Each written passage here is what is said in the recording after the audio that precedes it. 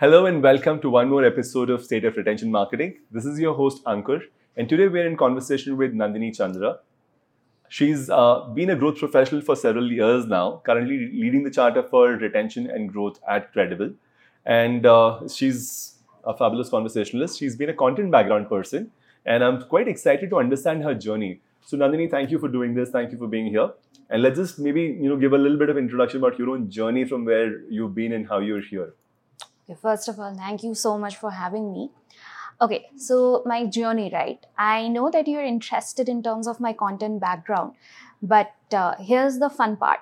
I actually studied filmmaking during my post-graduation. So from filmmaking, right now I'm a growth marketer.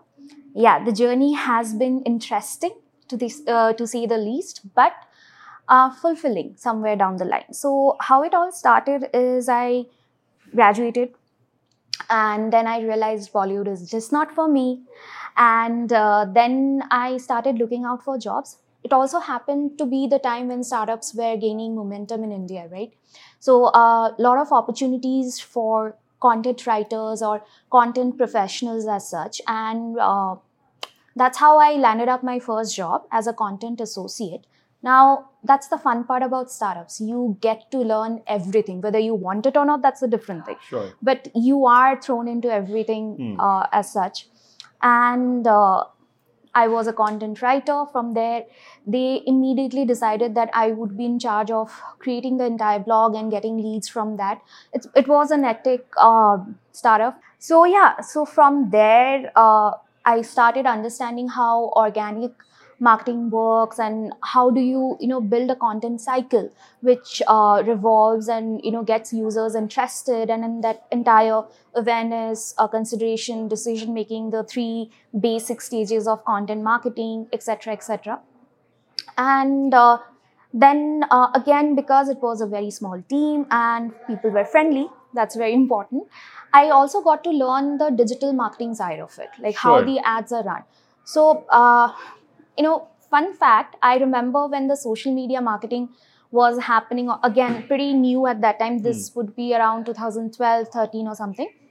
The Facebook ads dashboard, what it was then and what it is now, my God. Like, of course. It's, and, every day I log in, every day it's a different dashboard. So that's how quick things are changing, right? But going back to my journey, so what happened was then I moved and I briefly worked with Ink42. I was a freelancer. I was responsible for all the startup related stories and all. So I think at that point of time, I became pretty enchanted with the entire startup ecosystem and how things are, and that at that point of time, entrepreneurs or entrepreneurship was pretty much a novelty, right? You want to do something, you want to disrupt, you want to change the world. Sure. And of course, I didn't have a life-changing idea, but I wanted to be a part of it. Sure. So I thought I will be working with a startup, and working with Ink42 gave me that opportunity to a lot of startups. Yes, and interacting with founders, etc. But somewhere I also felt a bit limited because I would hear the new things that the founders are trying or their teams are trying, and I'm somewhere just writing about it. I was not happy with it, right? So I wanted to explore, and thankfully... Get in the ring in some sense. You're still witnessing outside the ring, but you want to get in the ring. Yeah, I want to participate. I don't just want to be an observer. Sure. So I started looking out. Again, ended up getting a job as the first marketing person in a travel tech startup. Okay. B2B travel tech startup. So not very exciting. Sure. But at the same time, it also gave me the opportunity to learn a lot about from 0 to 1, how things are built, not just the product aspect of it, but how do you make, or rather, how do you start your marketing? How do you make your name out there? And how do you retain that? Fair right? If I'm being honest, like your day-to-day activities and such things, you don't really think about all of this. You don't really get the luxury of thinking about the bigger picture. Sure. But now in hindsight, I realize that's exactly what I have been doing, right? Sure. So that's what had happened. And from then on, it's just been an uphill journey. I think somewhere down the line, I was at the right places at the right time. And in 2017, I joined a fintech startup. And since then, I think I have been working only in fintech. And there is just something, infectiously positive about this space right now, which I do not want to leave. So since then, I have been working with fintechs. I've been working with well, my first journey was with a Singapore-based wealth management platform. That's also the time when I started to learn about AI, or the AI bit was becoming important. Then I happened to work with India's 100th unicorn as well. It's a digital neobank for SMEs. Sure. And right now I'm working with Credible. It's India's largest working capital platform, B2B space. But the very interesting thing about my job at Credible is when I joined it about almost a year and a half back, they launched a brand new product. So I was hired specifically to look after the product growth of it. And mind you, my role right before that was content marketing and content strategy. From there to product growth and exclusively looking at user acquisition and then, of course, retention.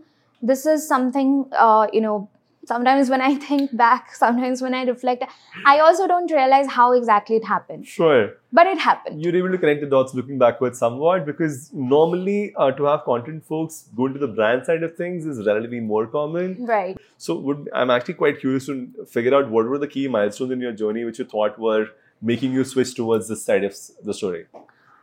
Are you able to now look back and say, okay, this is one point where I made a meaningful shift, and this is a second meaningful shift, and now I'm like completely on the other side of the table? So I think the first meaningful shift for me happened when I joined the first fintech company that was there. The reason I'm saying this is not just because it introduced me to the fintech movement overall, but also at the very same time, I was dealing with three very different markets. We had presence in Hong Kong, we had presence in Singapore. It was a Singapore headquartered company. And of course, we had a very strong presence in India. And very quickly, I figured out that how the user, or at the end of the day, the customers behave, very, very different. You would expect a certain level of sophistication for your Singapore or Hong Kong based users. For India, it was about trust and the value for money. And I know it sounds like a little bit of a cliche when you say that the Indian mindset, they're always looking for something that is worth the buck. It's absolutely true. And if I look at myself as a consumer, right, like why do you think online platforms or e-commerce so much they have done so well? Simply because they are somewhere down the line giving us, or at least making us think that they are giving us value for money. And that's I think, going back to the discussion that we were having, I think that was the most meaningful shift, because it forced me to think that not one user is the same. Of course, they are not, but even more than that, it helped me understand the different nuances. And instead of just running some blanket or umbrella campaigns, then I was forced to look at how do I reach to this particular set of people. Sure. And I would also say that was also the very same time when I started to realize that I need to understand the journey. Again, pretty much on my own, and I would probably not have, of course, I knew about it, but I would probably not have understood the funnels, different stages of the funnel, how they move, what do you do in terms of, nudging them, pushing them to make certain actions, etc. But that's how it became. And it forced me to learn. Never been a fan of spreadsheets or Excel files. And now, funny thing, you open my laptop, you will find is Excel sheets and dashboards, right? That's the reality of a growth marketer. Yeah. Very interesting switch. So that's the first point where the exposure to the Singapore-based fin is where your big switch from pure content, to now segments and funnels and understanding that side. Is there a second big step involved? Yes, that would be Credible. Okay. So, so my transition from the Singapore-based company to Open was pretty smooth. And Open gave me a lot of opportunity to experiment with content. It also gave me that little bit of experience in terms of working directly with the product folks. Sure. Because I was exclusively working for the retention segment, right? Hmm. And then I joined Credible, and like I said, it was about starting everything from scratch for the product that they were building. And there, not just that, we needed user acquisition, but we needed aggressive growth. Also needed to understand if I'm getting the value for the money I'm spending. And that's where you kind gets of have to. complicated. So this is the scary part, right? Hmm. A lot of folks don't realize this, but as a digital advertiser, I wouldn't exactly call it marketing. I will call it strictly advertising. You are spending money, and it is not your money. It is everyone's money. So you need to be very careful about what you're doing. Like we were having this discussion, and you rightly said that everybody knows Google and Facebook, and everybody knows how to scale.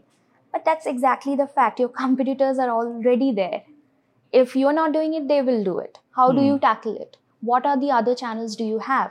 If you can make, I think it's all about finding that right balance and the right combination of digital, if you have the luxury of having an offline presence as well, depending on the business, of course.